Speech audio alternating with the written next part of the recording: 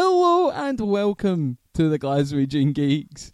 This is another fantastic long show that we're about to do right here, James. Yeah. Today we're talking about Tim Burton's Batman. Yes, 1989. Party like it's 1989, definitely, yes. Because this film was pretty good. Yeah. Well, I mean, depending on who you ask. Hold on. What do you mean, depending who you ask? Well, you see, in preparation for this, obviously, I watched the film again. Oh, of course. Didn't we both? Yeah. Wasn't that the requirement? But I'd watched a few reviews on it. Oh, no, you don't listen to reviews, mate. I do for the laws, because, there's only one word that's law, and it's yours. Of course. That's where I was going. I like to think we've got the most unbiased view, because we love everything. So I'd watched a few reviews, heard a few things, and I do not lie when a lot of people like to compare this film to Nolan's trilogy. People like to compare these films to Nolan's for some reason when there's no comparison. They're two different entities. Okay, right, we'll get into it once we get round to watching all of them, because there's too many Batman movies. No, hold on. I'll retract that. Okay, just for this podcast, I'll retract something I said. There's lots of Batman movies. That's what I meant. And 89 onwards, up to that whore, Batman and Robin, those are very comical. They're very kind of in-jest kind of stuff. Yeah, definitely. Name a funny thing that happened in the Nolan trilogy. Oh, so that's what it feels like. There, boom, 3 movies and you've got one joke. Fuck off. I'm not wearing hockey pads. That was pretty funny, I thought. I quite liked the thing is there's no comparison really. There isn't. These films, starting from Tim Burton and beyond, were all very comical, kind of riding off the back of Adam West. It was this idea that Batman could still be a goofy character, because let's be honest, he is. I know, having those ears, well, saying, mate. Well, that's it. It's very much that kind of way where Batman as a character is pretty unbelievable, but he's not supposed to be. Of course. It's that kind of way where you've got this character who runs about in a bat suit, fighting crime like there's no tomorrow, and that's him. There's jokes that can be made left, right, and centre there, and this film certainly does have its jokes, but it's quite a serious film as well. Yeah, it is. One thing I want to get onto right at the start, made some notes on the matter, Don't you think Batman's a bit of a shit Batman in this movie? Like, for stopping crime, he allows that family to, get mugged and whatever, and then he only deals with them afterwards, come on. Oh, you would never have Batman in the comics doing that. Batman would be down there kicking balls. So basically, I'll give you a bit of a rundown of the story, starting from the start, kind of family are kind of imitating Bruce Wayne's life. They're leaving I actually forgot, it's been a few years since, more than a few years, don't want to give away my age. A gentleman never tells, James. And I honestly was thinking, is this Bruce's, origins of Batman? Because I remember it happened in the movie, but then once it got to it, I was like, nah, so they're just showing the similarity of it, which is shown later on. So that was the thing. Time doesn't do well for folks' minds. Yeah, definitely. I mean, this was the very first Batman film I had ever watched. I believe I got it at Christmas in 1999, because I was born in 94. Because I'll reveal my age, because I'm quite proud of my age. I'm old as fuck. I'm saying fuck all. You're like a dad, but you won't hear me calling you daddy on this podcast. But yeah, so this was the first Batman film I'd ever watched. When I was younger, obviously, I really enjoyed it, because, Batman, loved it. Oh, aye. Watching it again now, and I still kind of have a really kind of strong appreciation for it, because it's quite a Batman-accurate film when you take away the shit comedy, the things like that. I mean, Joker is in this film, if you didn't know it, so if Joker's in it, there's going to be some kind of comedy. Oh, but there's some kind of comedy. All I seen was him just going at, hold on, turn that dial up to 11, boom. And the thing is, even though it was very over the top, it fit in with the direction of the movie. Well, yeah, the whole film's quite kooky. It's quite mental.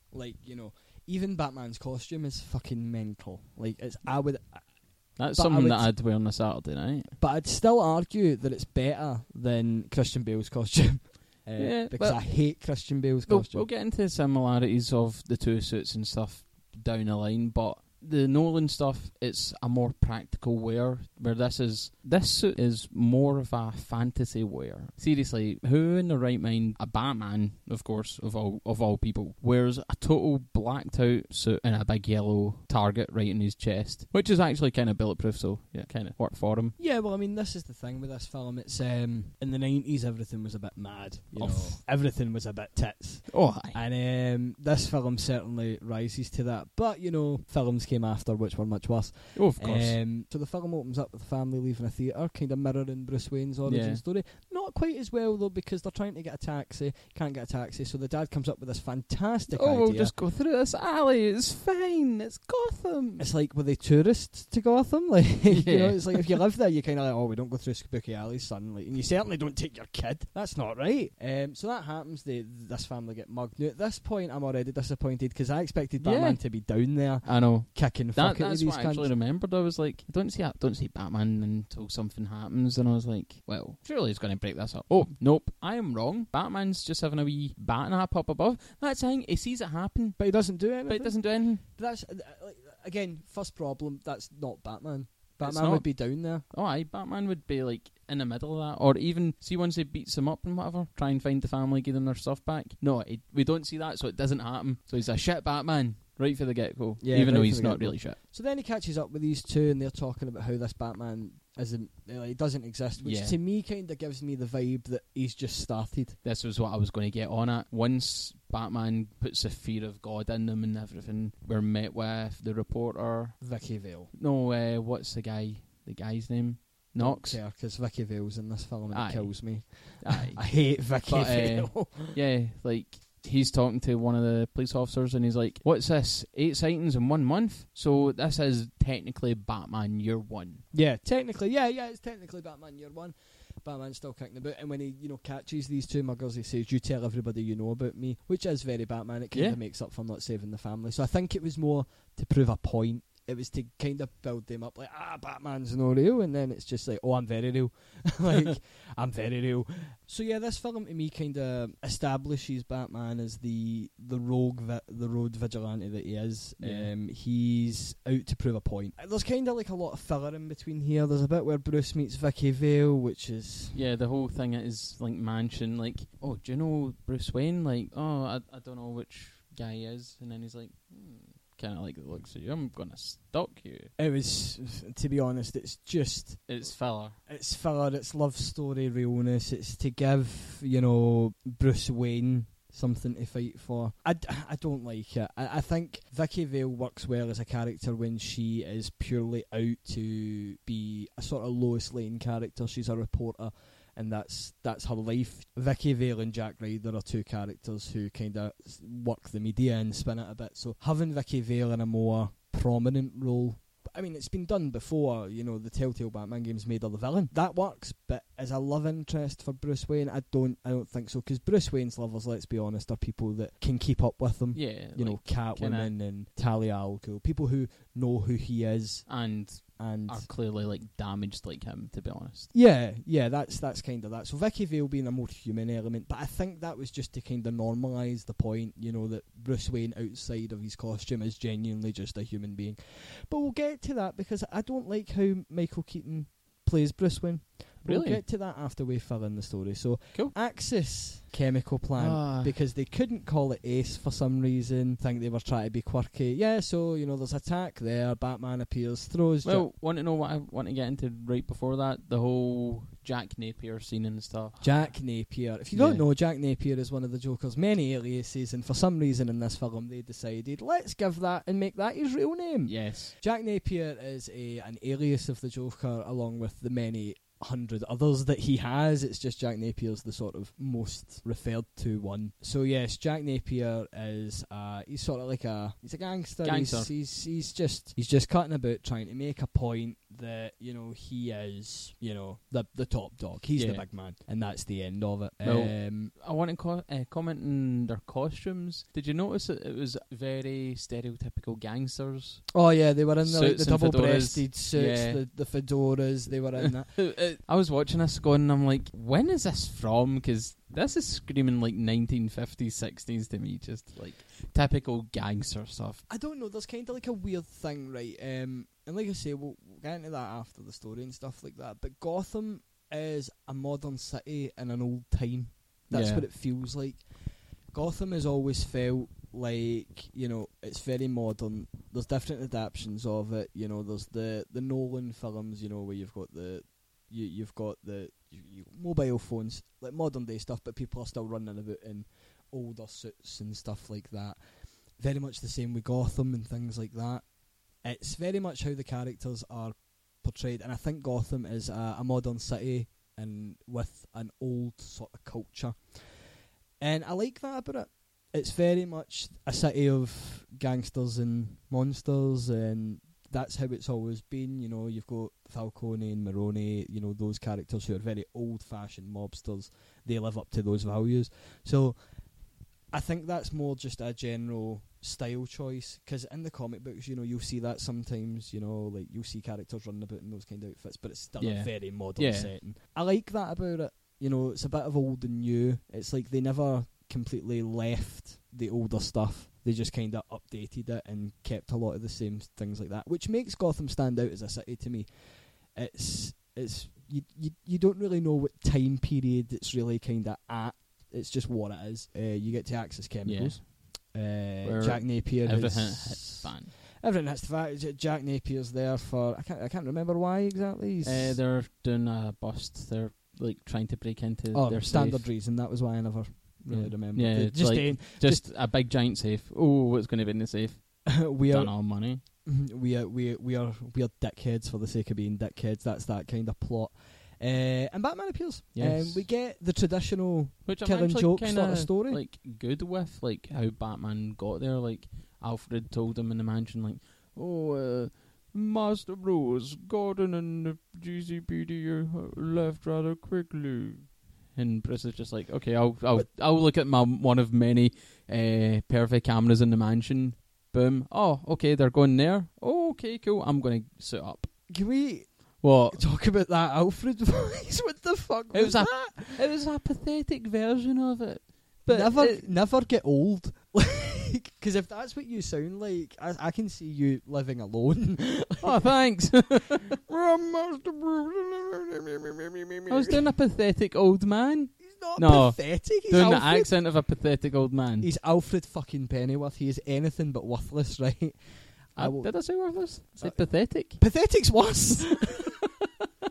You said, this old butler's just a pathetic excuse for an Englishman. Like, he's not. He's Alfred fucking Pennyworth. Have some respect for your fucking elders. I do. Right? He'll outlive you. Well, he has already, and you've not. Like, you know, he's dead. Mario won't live as long. That's what I'm saying. Right? Anyway, so Batman pushes Jack into the. That's the thing that I want to get at. See the look on Batman's face. Like, you only see his eyes and his mouth, and it is a very serious like look. Like. Eyes like pure wide as anything, but the way that it's shot back and forth, and then the next shot's closer in Batman's face, it's almost as if he recognised someone, you know, and then he lets him go on purpose, maybe to kill him, because apparently this Batman has no qualms about killing anyone. Well, again, it's not that I don't think that he has qualms killing people. I think I'll explain it when we get to the end of this story, cool. Because it's a kind of callback from the end. But so you know, after that, you know, Joker emerges. You know, the Joker exists, and he goes to, like, is it his old boss, the old sort of mob boss, the one that kills him in, and kills him in the best way ever. Like, he shoots him. The guy's pretty much dying, and he's just sitting there like, I'm just gonna kill. This film actually has one of the defining soundtracks. Oh, it's a soundtrack that is constantly used, you know, on everything. You know, Lego Batman uses this music, you know, and a lot of like music in terms of like other things that have been, in Batman related shows have called back to this. It's been similar kind of styles and things like that. I mean, this was kind of like at the time, because I'm pretty sure the animated series came out after this. Yeah, it did. So the animated series, it stole the acclaimed, music, the background music, right from it. The acclaimed Batman animated series, which again, if you've not watched, go watch it. Yeah, what are you doing with your life? Go watch it. Even took for this, so it did things right. It was very much like it. The music does a lot to set the scene. Even Joker's theme song, it's carnival music, but it's the best thing ever. It's what you would expect, and that's why I've got a lot of love for this film. It does pay homage to a lot of stuff with Batman. It is a genuine, like you said, it is a genuine Batman movie. It feels very comic booky. It feels over the top. It is ridiculous.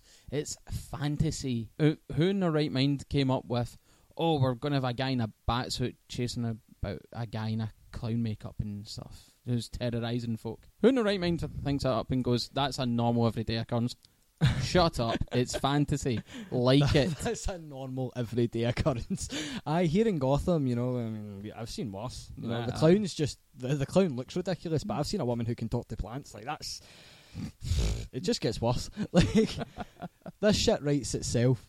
But yeah, so Joker emerges, kills his boss, and then kind of a lot of fluff after that. Joker kind of builds up. The museum scene, though, is one of the best scenes I would say ever. that's the greatest scene in the movie. It's just the Joker, he appears, he's flaying about like a stick, he's just not he's just gassed everyone, just gassed left Vicky everyone. Vale a little mask, like, put on now, and she's not even going to like shout and help, she's just like, too scared to like warn anybody to like give them a heads up, leg it for the door. No, selfish cunt. But yeah, then Joker's coming in there defacing all the art, and the one bit that I see is like, no, don't. I like this one. And it's all dark and gloomy, and just like, this shows you that a little throwback to earlier, the first scene with Jack Napier and his gangster boss. He gives him a deck of cards, and it's like, your lucky deck. Want to know what I'm going to say? Bad pun time. He's no playing with a full deck. Oh. No. Yes, James, like it. No. That's why I'm here. Bad puns. No. I told Nicola that last night, and she just looked at me for about half an hour and just like judging me. I could feel the holes burning right through, like heat vision. I don't have words. I know. Neither do I. But we may as well just end the podcast now. I'm going to continue now. Okay, cool.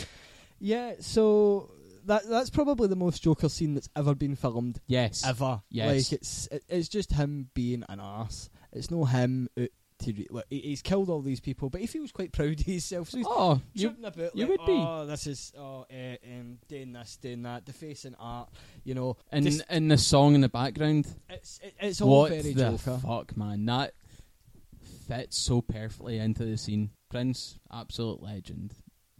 Gone, but never forgotten. No.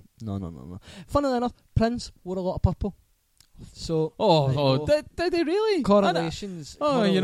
never knew about that. And yeah, so we've missed somebody. Harvey Dent is in this film, but yes. if you're interested in any word that comes out of Harvey Dent's mouth in this, because he doesn't really say much, doesn't do He's much. a bit part. I thought if Harvey Dent's in it, we're going to see a bit of Two-Face, but no. We were going to see. Oh, and then obviously in later films, we have Tommy Lee Jones as Two-Face. No, they had Billy D. Williams and Tommy Lee Jones. They went for the three-barrel name there. I know, so they kept it in continuity, James. I know, but one of them's black and one of them's white. What? Are you bringing race into this? I'm bringing continuity into this. Do you know what I mean? These films might be like 4 different films, but they fall under the same quadrilogy of films. Does that make sense? Yes, it does. See, to be honest, I don't even think Tommy Lee Jones' character really goes into detail about what Two-Face he is. No, he's just chaotic. I don't even think is he actually ever referred to as Harvey Dent? Yeah, the show I've seen in the courtroom. Right, serious fucking continuity error there, right? Billy D. Williams plays him in this, and I want to see Billy D. Williams kick up for his Two-Face. That's what I wanted. Why did they not keep him? Why did they not bring him Maybe back? money. Do something about Tommy Lee Jones probably would have cost more. I don't know. Right, we won't get into it. Anyway, that's for Batman Forever. That's anyway, film. I just got angry there, mate. It's okay, James. We all Billy get D. angry. Williams, love him. Aye. So yeah, after the museum scene, which is like probably there's no better scene than this. To be honest, the museum scene is the best scene ever. Oh, of course. A bit more fluff. Yeah, the chase scene. But Bruce the Wayne, chase scene was very fluffy. You know, Batman fat shaming Vicky Vale. How much do you weigh? Like, seriously, what the fuck? He fat shamed her. Yes, he went, after he fights off the guys, he went, think he'll weigh a little bit more than, what was it, 108? Fucking prick. He's a shit Batman. He's got no feelings, no emotions, and he's a fat shaming cunt. Fat shaming Vicky. I never clicked on that. Mate, I did. I remembered as soon as they said to her, like, what do you weigh? And she's like, oh, I think it's 108. I'm not sure. But she says it, and I'm like, I think he fucking has a dig at her afterwards. And he does. God, that's. I never clicked on that. Aye, you know what I mean? Like, watch it again. You will enjoy it even more now that I pointed it out. Fat shaming Bruce Wayne. But I mean, I suppose, you know, he's Bruce Wayne. He can do whatever the fuck he likes. I know. Sorry that my cape weighs about maybe 40 pounds. But see, 'cause you weigh just over 108 pounds, you fat bitch. You made my mechanism break. I had to fight off those guys. You know, I had to take a bullet to the chest. That's classic sexism joke, innit? Like, it's no. It was just that. It was like in films at the time, you know, there was casual sexism and every now and again casual racism. Not that I agree with it. I don't agree with it at all. No, neither do I. This film does. Bruce Wayne, depending who plays him, can be a bit of a misogynist. In my opinion, Mario, I think that Bruce Wayne is a bit like James Bond. Yes. I think every actor that plays him will play him differently. And as we all know, Pierce Brosnan was a bit of a... He was the kind of misogynist James Bond who liked to shag about and all that. Didn't they all? I'm getting this impression for Michael Keaton. Like, they all did. Sean Connery. Oh. But he's no Sean Connery levels Michael Keaton. No. But Michael Keaton is very much like... He's weird. Yeah. He can play off Nicholson. That scene in a scene when the Joker comes to the apartment and Bruce Wayne's there. Yeah. You want to get nuts? Let's get nuts. You want to get nuts? Let's get nuts. That's what I said. And I've been in a relationship for 5 years. My favourite line from the movie came in that scene. That is actually and my favourite line. the line of the name of the episode. James, never rub another man's rhubarb. I'm rubbing yours right now.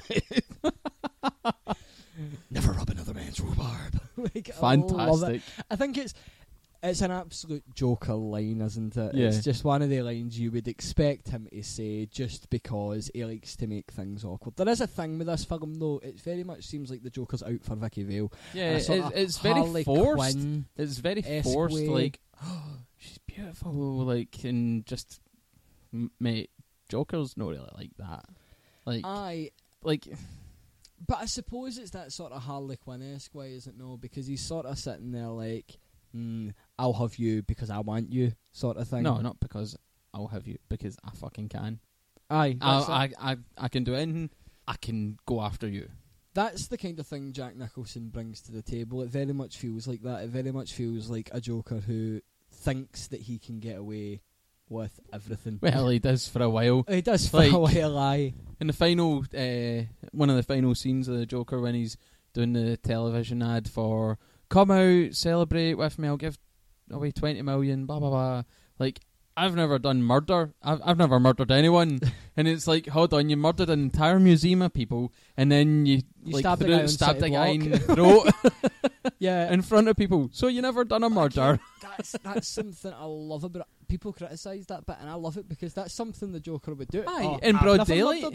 Like, I've never done that. It's like, Joker, we know you've done it. We've seen you do it. We've been present when you've done it. Oh, I've never done that. No, You're not me. You're blind. That's the problem. Do you know what I mean? Like, that's the Joker knows what he is, and he never denies it. But for the sake of being a cunt, he'll be like, he's all taking it too far. Like, I killed a few people, but who hasn't? You know, we all make mistakes. I like that. That was very Joker to me. It was very. It had me laughing because I was just sitting there going, I can't justify this anymore, Jack. Like, we've got to do something about this. But then, obviously, he gets a hold of Vicky Vale and he's dancing with her on the rooftop. Then, well, before even that, one of the best kind of Joker things in the movie. Like, we've seen a couple of funny stunts from him, the electric buzzer and stuff. The electric buzzer, of course. Like, he's a little bit hot under the collar. Like, these are throwaway lines. It's just adds to him, you know. It shows how fucking mental it is. Adds to the cheese, but Joker always has been. Like, even in his darkest moments, like, sometimes he'll hit out with the cheesiest line. Yeah, and like in The Dark Knight, the pencil, ta-da, ta-da, like, ta-da! Like, and I'm just like, oh no, that poor guy's eye. He's fucking deed. He's fucking deed. Everybody who plays the Joker, and like I say, everybody will play him differently. No two people will ever play him the same. Jack Nicholson does portray the old-fashioned gangster Joker who very much just doesn't care. He does what he wants because, like you say, he can, and that's it. Heath Ledger played an anarchist, someone who was out to prove a point. And Jared Leto's is, you'll slap me for this, right? Hold on, I'm just warming my hand up. But Jared Leto's Joker is kind of like Jack Nicholson's. James, there's a window right there and I'm not afraid to throw you out. I'll tell you why, right? Because both gangsters. Yes. They're both two men who act on impulse and yes. get what they want because they can. True. Both just kill for the fun of it. Yeah. Both do what they want when they want. And I could see Jack Nicholson driving a purple Lamborghini. Yeah. Try and deny it. Yeah, well, I could see that happening. It's a weird one. No, I prefer Jack Nicholson to Jared Leto. I am one of the very few people that actually like Jared Leto because I think he did bring. I'll appreciate anybody who brings something new. A lot of people want to see the Joker as in the comic. You're not going to get that because Mark Hamill's never going to play him in a film. No, unfortunately. Let's be honest. But people can play him in a certain way. And I totally believe that Jared Leto gets a bit too much stick. Because see if Jared Leto didn't have the tattoos. The tattoos are the big problem with Jared Leto. I wouldn't say so. Like, they are to a lot of people. I know. Like, here's the thing. Like, you talk about different iterations of Batman, Joker, Robin, Nightwing, whatever you want. Okay, like, hell, look, we'll go to the horror, right? Batman and Robin. We've got Bane. It says his fucking name. We've got like a skinny guy. We know no fuck all backstory about him. He's got this venom chucked in, and now all I can say is Bane. Like, seriously. Like, and then you go to Dark Knight Rises. There we go. Fucking mind wipe. Which there. is a completely a different Bane. It's a more serious take on it. Who's to say in one of the future Batman movies we're not going to see Bane? Let's be honest. People would want to see that. So, like, different iterations. Allowed to put their own wee spin on it. It adds character, it does different things. Batman and Robin, on the other hand, done fuck all for character building and progression. They fucking devolved. They might as well turn them into a fucking skeleton. Well, but we'll touch on that in a wee minute. Finish in a few episodes. We'll finish that. Yes. Minute. Yeah, one of my favourite scenes, the Joker. He's got his long coat, and he's just like open, and you're thinking, come on, a pistol's going to take that. Hang out. It's flying towards you, and then just it's like 2 foot long, like boom, done. That is so comical. That is so Joker. It is unreal. That is very much what you would expect. Even a serious like Joker. An over the top like moment, another over the top moment in an over the top movie. Perfection, James. It was pure. Like a lot of the things Jack Nicholson done is purely for comic relief, and it works so well because his character is a dark character. He does some pretty twisted things in this, but in very great Joker fashion. He runs over it, like making fun of it, joking about it. He makes a dark situation seem less dark than it is. And that is why Jack Nicholson to me, is still king. Do you know what I mean? Yeah. It's Hands down. He portrays that character. If you want comic accurate Joker, this is the film. Oh, aye. Because you will see it. A 2-foot long revolver down his trousers, just Like pulling he's it hid. and it's how long it takes to actually be pulled out. Like, I'm waiting on, like, hell, it might be something that I do once we're done. The revolver, like, just cut it over and over again so it makes it look as if he's pulling out a 10-foot gun. It's amazing. Like, there's loads of things, like, let's say, from the museum and everything, you know, just perfection, I think. Aye, hands down. But past this scene, we're at the end, Vicky Vale's dancing with the Joker. Yeah, she's a dead weight. She does not give a fuck about Joker, just like... And then she goes to pretend to suck him off, and then Batman appears and punches fuck him. I love purple. Purple. Fuck off, then. You're so purple. I love it. Batman kicks fuck at him, then, you know, attaches his foot to a gargoyle, and the Joker dies. Yes. He falls. Well, yeah, he falls. Oh, he dies. hold on, we're forgetting about the last henchman involved. Oh, Like the one that actually gives Batman a proper scudding. Like, well, he's got the aye. kind of like chain and he's like pure taking it to him. And it looks as if he's like dealt with him, chucked him down the bell tower, and then just Batman, feet, hook, flip, and he basically kills the guy. There's no way he's going to live for that. Yeah. At best, he's going to be a vegetable, like for the neck down. Well, come on, we can't say words like that. Okay, he's going to be a carrot. Okay, right. Moving on. So, now that Mario has, you know, elaborated what happened to the last of Joker's henchmen, which no one cares about. Oh, come on. The guy had more screen time than any other henchman there. And he gave Batman a proper scudding. I'll appreciate that because he gave Batman a proper scud, and I'm into that. And then obviously, yeah, we move on, and then it's the end. But back to what I was saying, there's the bit where Batman is looking at the Joker when the Joker grabs him. Yeah. And it's the same scenario from Ace Chemicals where he looks and he knows this is the guy who killed his parents. Yeah. That's why I'm thinking he lets him go. Like, oh, aye, in the he chemicals. wants him to die. Oh, aye. He's like, hold on, like... Because he knows, but then later on it's like, you know, when the Joker says, if you ever dance with the devil in the pale moonlight, that's when he clicks. And he's like, oh, fuck, this is the guy who this killed. is him. This is him, and I've made him worse.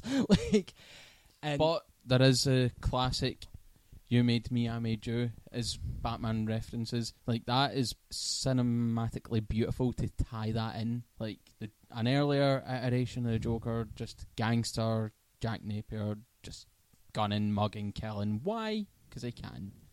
He inadvertently creates Batman. Well, you know, and then Batman inadvertently going like, don't you look familiar? Let you go. Well, that's he it. creates a I don't Joker. appreciate, like, I mean, the important thing about Batman is that he's rule not to kill. That's not to say that Batman hasn't killed before, right? And he has. Yes. Let's be honest. Yeah. He's not been a nice man. But he tries to avoid it when he'll only kill if it's genuinely necessary, and he will not be happy about it if he has to do it. That's his kind of burden. And a lot in this film, yeah, he does kind of rip the arse out of it a bit. Nolan's films, to their credit, he doesn't really kill anyone. Doesn't kill the Joker, but he kills Bane. Well, doesn't or even Catwoman kills Bane. He just doesn't choose to save. Yeah, he chooses Raz to save Ra's, Talia. Raz. Yeah, like he that. just chooses not to. But that's the thing, like, if he'll let someone die, if it's not his fault. Well, if on the rooftop in Dark Knight Rises is like, no guns, no killing. Aye. If it can be avoided, he's not going to do it. And that's a good thing. This film, obviously not. And as we know, Batman vs Superman completely didn't give a shit about that. So, the no-kill rule is kind of... It's a strong point. It's a strong moral point. It's a grounding point that he tells himself he'll never go too far. He'll never become what he fights.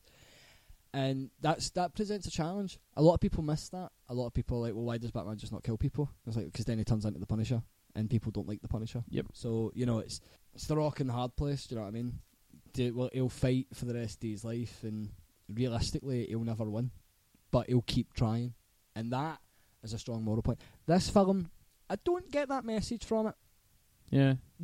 A lot of this film, I feel, was all about the Joker. It really was. Let's be honest. at that time.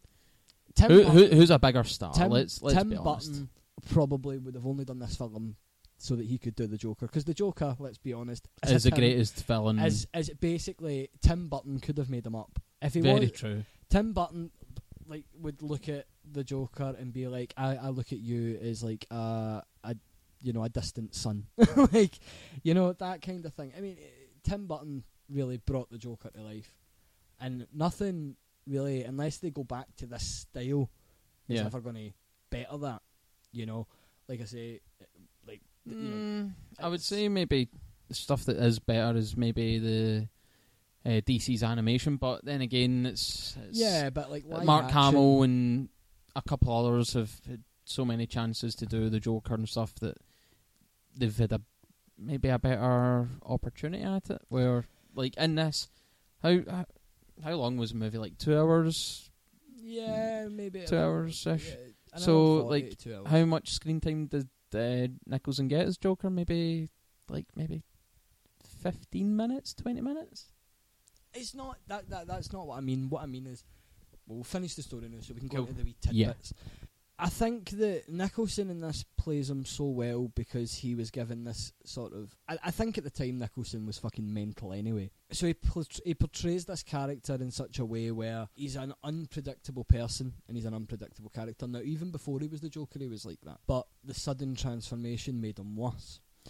And that is quite important here, because when Nicholson does things comedically, they're always after something dark that has happened. If you were to compare that to, say, The Dark Knight, completely different Joker. He is still a good Joker. He's just, to me, I look at The Dark Knight and think he's not playing... He's a different iteration of the Joker, but he's not the Joker to me. That's not how I view that character. The Joker in The Dark Knight wouldn't really... The only time I think he ever done anything comical in that film was twice. That wasn't like sheer madness, it was genuinely comedy. First time was the magic trick with the pencil. Yeah. Because his reaction to it was incredible. The second was when he blew up the hospital. And he's walking and he's just sitting there going, oh, well, why did that not explode? Blah, blah, blah, and then he blows the hospital up. Those are two really dark scenes and two really dark things happen. A guy gets murdered and a hospital gets blown up. That is quite a really dark thing. And then those are immediately followed up with a little bit of humour because of how the actor acted as the Joker. Yeah. Which is fantastic. Because that is what the Joker does. He makes a big deal seem like nothing. Like it's normal, and I can do that. This is fine. That is again one of the issues I have with Jared Leto, because he never done that. He would he would do dark things and he would say really dark things, but there was no comedy after it. When it's a big part of the character. The fucking Joker in the comic book became an emperor and ate the entire population of China, right? That sounds mad, because it fucking is, right? Like, to this day, I still don't believe it happened. But the Joker's monologue of it, how he talks about it, is quite sinister and funny. Because he's just like, I've got all this power, I can do what I want, and that's it. It's madness, which is what the Joker is. This film, I thought, captured it. And I think that that's one of the great points about it. I mean, even if you look at the Joker in the animated things, they can do so much more with them because they've got that freedom. They're not limited by what an actor can do, which is why animated kind of works. And as we know in the animated series, the bit where he bitch slaps Harley and then he's just gone about his business, like, oh, woman, like, stuff like that. It sends a strong message, because what he's done is wrong and it's wrong, but to him, it's nothing. That gives you an in-depth look at his character on the basis of he will do literally anything and then make you feel like, I've done fuck all wrong. Do you know what I mean? Like, that's him, and that's why he is such a good character. Not because of domestic violence and stuff like that. I do not condone that, but how his mind must work, and you'll never understand it. And I like that. This film, I think, done that. Yeah. Whatever he done, he followed up with a punchline, and you were sitting there going, why am I laughing at this? This is horrible. Like, it's... But yeah, that's why I think Jack Nicholson should... I think he gave a very special performance. He gave a strong performance. I don't like his smile. He went... Yeah, he smiles like... The prosthetics of it were very over the top. The kind of high cheek smile grin, that was a little bit off-putting, but when you look at it properly, it was very comedic, very comic book style. Well, like I've said about everything else in the movie, it's over the top. It's fantasy. It's there for a release. Take your mind off things and just lose yourself in a movie. And like we're nitpicking at it, but it does look a little bit off. But overall, it helps with his overall creepy smile anyway. Yeah. And I mean, like I say, the Joker, I think it helped to add that he was disfigured, because the Joker in the books is disfigured. Yeah. Like, he doesn't have the constant smile. But, now, there was a point where he did. Like, he was constantly just laughing and smiling all the time. Now you see him in a more controlled fashion in a lot of things nowadays. So, yeah, like, it's how an actor portrays him. I don't know who will play him next. I don't even know if Jared Leto will play him again. But I would like to see Jared Leto do something like this. I'd like a little bit more fun involved. I'd like him to be funny and almost like, what I do because for the lols, do you know what I mean? It doesn't matter to me. Because, like I say, the Joker doesn't do anything for any reason. That was established. There's a lot of similar connotations. Heath Ledger, when he bumped the pyramid of money, and he was like, I don't need money. I just done it because, yous couldn't have it. And that sent shockwaves through everybody, because he just burnt half of their money. And all the Jokers would do that.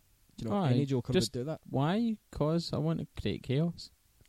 If you merge the three Jokers we've had now, and give them Mark Hamill's voice, you've got the perfect Joker. I was going to say you're cutting out my faves, which is Hamill. Before you said that, I was about to jump on you. Hamill's the defining voice. Yes. Just like I would say Kevin Conroy's the defining Batman. It's that. But they're voice actors, and Mark Hamill is an actor, but you're not going to see him play the Joker now. Like, I mean, look at the age of him. Like, Dark Knight Returns. You could, because he's got I the would size. Say that. I'd pay good money for that. I probably would. Whether it happens or not, I highly doubt it. Doubt it. It would be. It would be cool. It would be cool. Yeah. So another thing I wanted to talk about before we wrap up was how Gotham looked. It looked very gothic and industrial. It looked like Gotham, which in The Dark Knight and Suicide Squad and Batman vs Superman, I don't get. Everything's sort of made more modern. This was made in the 90s. A lot of it was set and stuff like that. Set design and things like that. And you can see the sort of issues with it, like in the bigger open scenes. But this film had a Gotham that looked like how I would expect Gotham to look. It looks like a city, but it looks like a city you've not seen before. Like a really dark city that, anything could happen. And it's not clean, it's not... I love the city, it's grungy. Dirty, grungy. Yeah. Obviously you've got the criminal element as well. It's not a pretty city, but it doesn't try to be, and that's why I like that. It's totally the city I expect Batman to live in. A lot of things nowadays try to pin Gotham to be just a normal city, when in the books it's really not. Like it's fucked up. Even in the games, like the Arkham games and things like that, Gotham is made out to be a filthy city. It's not a clean and tidy image to look at. Do you know what I mean? Yeah. I think Gotham was done quite well in this. For the 90s, obviously. Take it for what it is. Yep. So, James, do you know that this is also an Oscar-winning movie? Is it? Yes. Did not know that. Best art direction and set direction, which works in with what you just said. Oh, beautiful. So, Suicide Squad isn't the only DC Oscar-winning movie. So you can rest in peace. Like I say, Suicide Squad won an Oscar for the only fucking thing that it could. Do you know what I mean? Like, this actually won for set. I'm surprised no one got an Oscar for their acting. Either Nicholson or Keaton. Just saying. I in terms of acting part, I don't like Michael Keaton's acting. I don't like Michael Keaton as Bruce Wayne. I like him as Batman, but not Bruce Wayne. This seems to be a recurring theme. I think maybe you'll appreciate him more in Batman Returns. I feel there's a lot more Keaton as Bruce Wayne. Yeah, I mean, and this, it's just like he's sort of still angsty. Like it's like he's still fresh off his parents being killed. This is the thing. This is Batman Year One. That's what you need to remember. Well, that's not officially stated. Though, Well, you they know. do officially state it by saying, "Oh, this is the 8th sighting in 1 month, James." Well, okay. If that's what you want. Also, another thing, Commissioner Gordon has the smallest part in this film. Oh, he's got an even smaller part in Batman Returns. I know, I remember. I think he's actually in less in Batman Returns than he is in this. Like, and he's not even in this for any more than 5 Like, minutes. Like, I'd say 5 scenes combining maybe 2 minutes worth. If that. Commissioner I Gordon think the longest scene is in Wayne Manor at the craps table. Yeah. I think that's the longest Probably, scene yeah. that he's been in. I mean, this is the thing, Commissioner Gordon has never been that character. Nope. He was at a point, but he was always very keen, Yes. you know. I've never seen Commissioner Gordon in such an undercut way in my life. Absolutely shocking, mate. It was shocking. I love him. Give him more time. Give him his own film. I'd watch that. So, James, this is a part of the show that I love. Okay? We're playing The Price is Right. Nice Yes. to see you nice. Yes. And Mario is going to tell me to guess a budget, Yes. and I'm going to guess it. And then he's going to tell me how much that film actually made. Yes. You can yes, play along yes, at home. There are no prizes, unfortunately. So, Yes, this is a no prize award, people. So, so yes. So, James, Yes. how much did this movie take to make? Take to make, Take to make. 10 million? Higher. Higher? Higher. Much higher? Yes. 100? No, lower, way lower. Last try. I'm thinking it's mid-region. I think mid-region. Is it your 60 decision? million? Cost $35 million to make. Really? Yes. That's actually quite surprising. I know. I've seen worse films of more. Let's put it in perspective, right? Captain America 1990, Mm-hmm. 30 million. Remember? Oh, I don't want to remember. Yeah, that took 30 million. That was like a non-movie. That was just Captain America on halls, holiday abroad. Hey, have fun in the sun with Captain America. Euro Aye, trip with yeah, prick. Captain America. Yes, and Right, okay, so 35 mil. okay, and it made worldwide at the box office $411 million. That's Jesus Christ. That is pretty good. I can see why they went with 4 movies, 3 movies following this, because it made a shit ton this of is money. the thing, innit? Like, obviously we'll review the other films. Yes, at a later of date, course. But Tim Burton was not part of them all. No, he was not. I think he was only in Returns. Yep. Which Returns is again another fantastic film. Yes. Because again it keeps this same thing, but it's still fresh. Yes. I think. And then whatever comes after is just, Shit. liable for death. Yeah, there's a death sentence there for anybody that says it's a good one. But overall, I'm what lying. would you rate this classic comic book movie? Yeah, I would rate it, compared to everything, and obviously tying in nostalgia factor, having watched it as a child, I would say this is a solid 8 out of 10. I'd probably give it. I'd probably give it an 8, and I'll base that on I like the set design of Gotham. I like how Gotham looks, even though at some points it does look a bit unbelievable or unrealistic. I like it. I like Nicholson. I think Nicholson really gave a good performance. I'm no big on Keaton, but Yeah. like you say, in Returns, I think he found his feet with it more. And if I remember right, he does. And let's be honest, like trying to create your role as a character like Bruce Wayne is pretty hard in one movie. So Yeah. in 3 and 4 we had Val Kilmer, then George Clooney as Bruce Wayne Batman. Hell, maybe if they were given another movie each or something to kind of expand on it a little bit better, maybe it would have been better for them. I don't know. Yeah, I mean, that is the thing. I think they done themselves a disservice by killing the Joker off in the first film. Yeah, it's a major thing for It me, like feels killing like- off a major villain in the first go. I think, it obviously had a lot of power to it. And like I say, in this film they make out that the Joker killed his parents, which has never really happened. again, it's a resulting factor that people dislike, but I'll deal with it, because like I say, when you watch it, it's not like there's a big plot hole why it does go back and say that, you know, he done this when he was younger. Yeah. I've always put the Joker and Batman round about the same age. I don't like seeing one of them being older than the other for some reason. It could be that maybe Jack Napier at the time was maybe early 20s, you know, like, and Bruce maybe you're 8, 9, so like there is a little bit of a gap, but not too much, you know. Yeah. I mean, I like to just put them as mortal enemies who are sort of, you know, at the same times of their lives, but on completely different paths. Yeah, that's how I've always viewed them, and like a lot of Batman's villains, that's how I view them. So, like I say, Michael's acting is a bit subpar, but I'm pretty sure he does get better. Nicholson steals the show. Oh, hands down. He's a lovable villain, and a lot of films should have a lovable villain, purely because, you know, he doesn't have a sad story. That's the thing I like about him. He's happy to be the Joker. Yeah, He's like if you had something like the Killing Joke's Joker origin for him, would you feel the same way? Probably not, let's be honest. No, but the fact is, you know, he fell into this vat of chemicals, he emerged the Joker, he is living for it, and he's just gone, I'm loving life, do you know what I mean? And maybe that's the chemicals fucking a bit with him, but...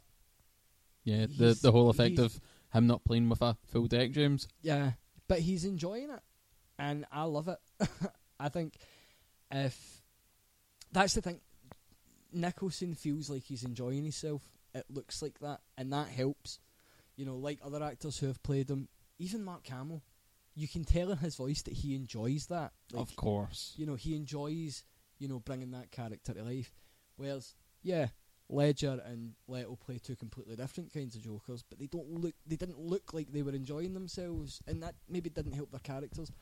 But like I say, even in that hospital scene, you know, when he's walking out in the nurse outfit and everything, it is perfection, because it looks like he's enjoying himself, and it's like, oh, this is great, I'm so proud of myself. That's what makes the Joker to me. You know, a character that does evil things, but discredits how bad they are. It's just like, fuck it. You know, that's how it should be. And Leto hasn't done it, and I hope he does, because I think that could win people over. But yeah, I mean, I think we've said all we can to say. Yep. On that note, James... And everybody, that's another show for the Glaswegian Geeks. You can follow us on Twitter at all one word, Glaswegian Geeks. You can get us on Facebook at Glaswegian Geeks. We're also on SoundCloud, Glaswegian Geeks. And if you have a search for us on iTunes Podcasts, we're right there under, funnily enough, Glaswegian Geeks. Yes, subscribe. Let us know. Rate, review, subscribe. And once again, geek out, guys. Mario, yes, James. I've noticed that T-shirt you're wearing. Where did you get it? This one, Evil Dead and The Walking Dead crossover. Where did you get it? I got it from Ripped Apparel, James. Ripped Apparel? Yeah, Ripped Apparel. They do 3 daily tees. If you don't get them within 24 hours, they're gone from existence, James. Oh la la. I know, it's shocking, ain't it? So that's why you need to get them right this second. Right this second? Well, the second that you see them, because they're going to be gone the next day. Well, I'm poor. I've got bills to pay. Well, that's the thing. If you use the code Glaswegian Geeks, you save 10%. I think I'll do that right now. I think I'll go to Ripped Apparel right this second and I'll buy a T-shirt. Oh, look at that. There's a couple of wee LGBT T-shirts there. Yeah, oh, I quite like them. Get a whole 10% on that. Gays, buy a T-shirt. Straight people, buy a T-shirt. Everybody, buy a T-shirt. It's great. Thank you ever so much for showing me Ripped Apparel. Ripped Apparel are the best, James. So what did I do? Right, I like this. I like this one. I'm going to get this one because it's very gay, like me, and I want to wear that. What do I do? You just add it to your cart. Okay. Right, you just go right to checkout, James. Done. And then see where it says apply code. You stick that Glaswegian Geeks, all one word, right in that box. You ram that Glaswegian Geeks right in that box, James. Wait, I think I've accidentally just bought it without putting the code in. Oh, well, that doesn't save you 10%, James. Oh well. Next time. Next time. Don't make the mistake I made. Use Glaswegian Geeks at the checkout and save yourself 10%. If we didn't make that clear.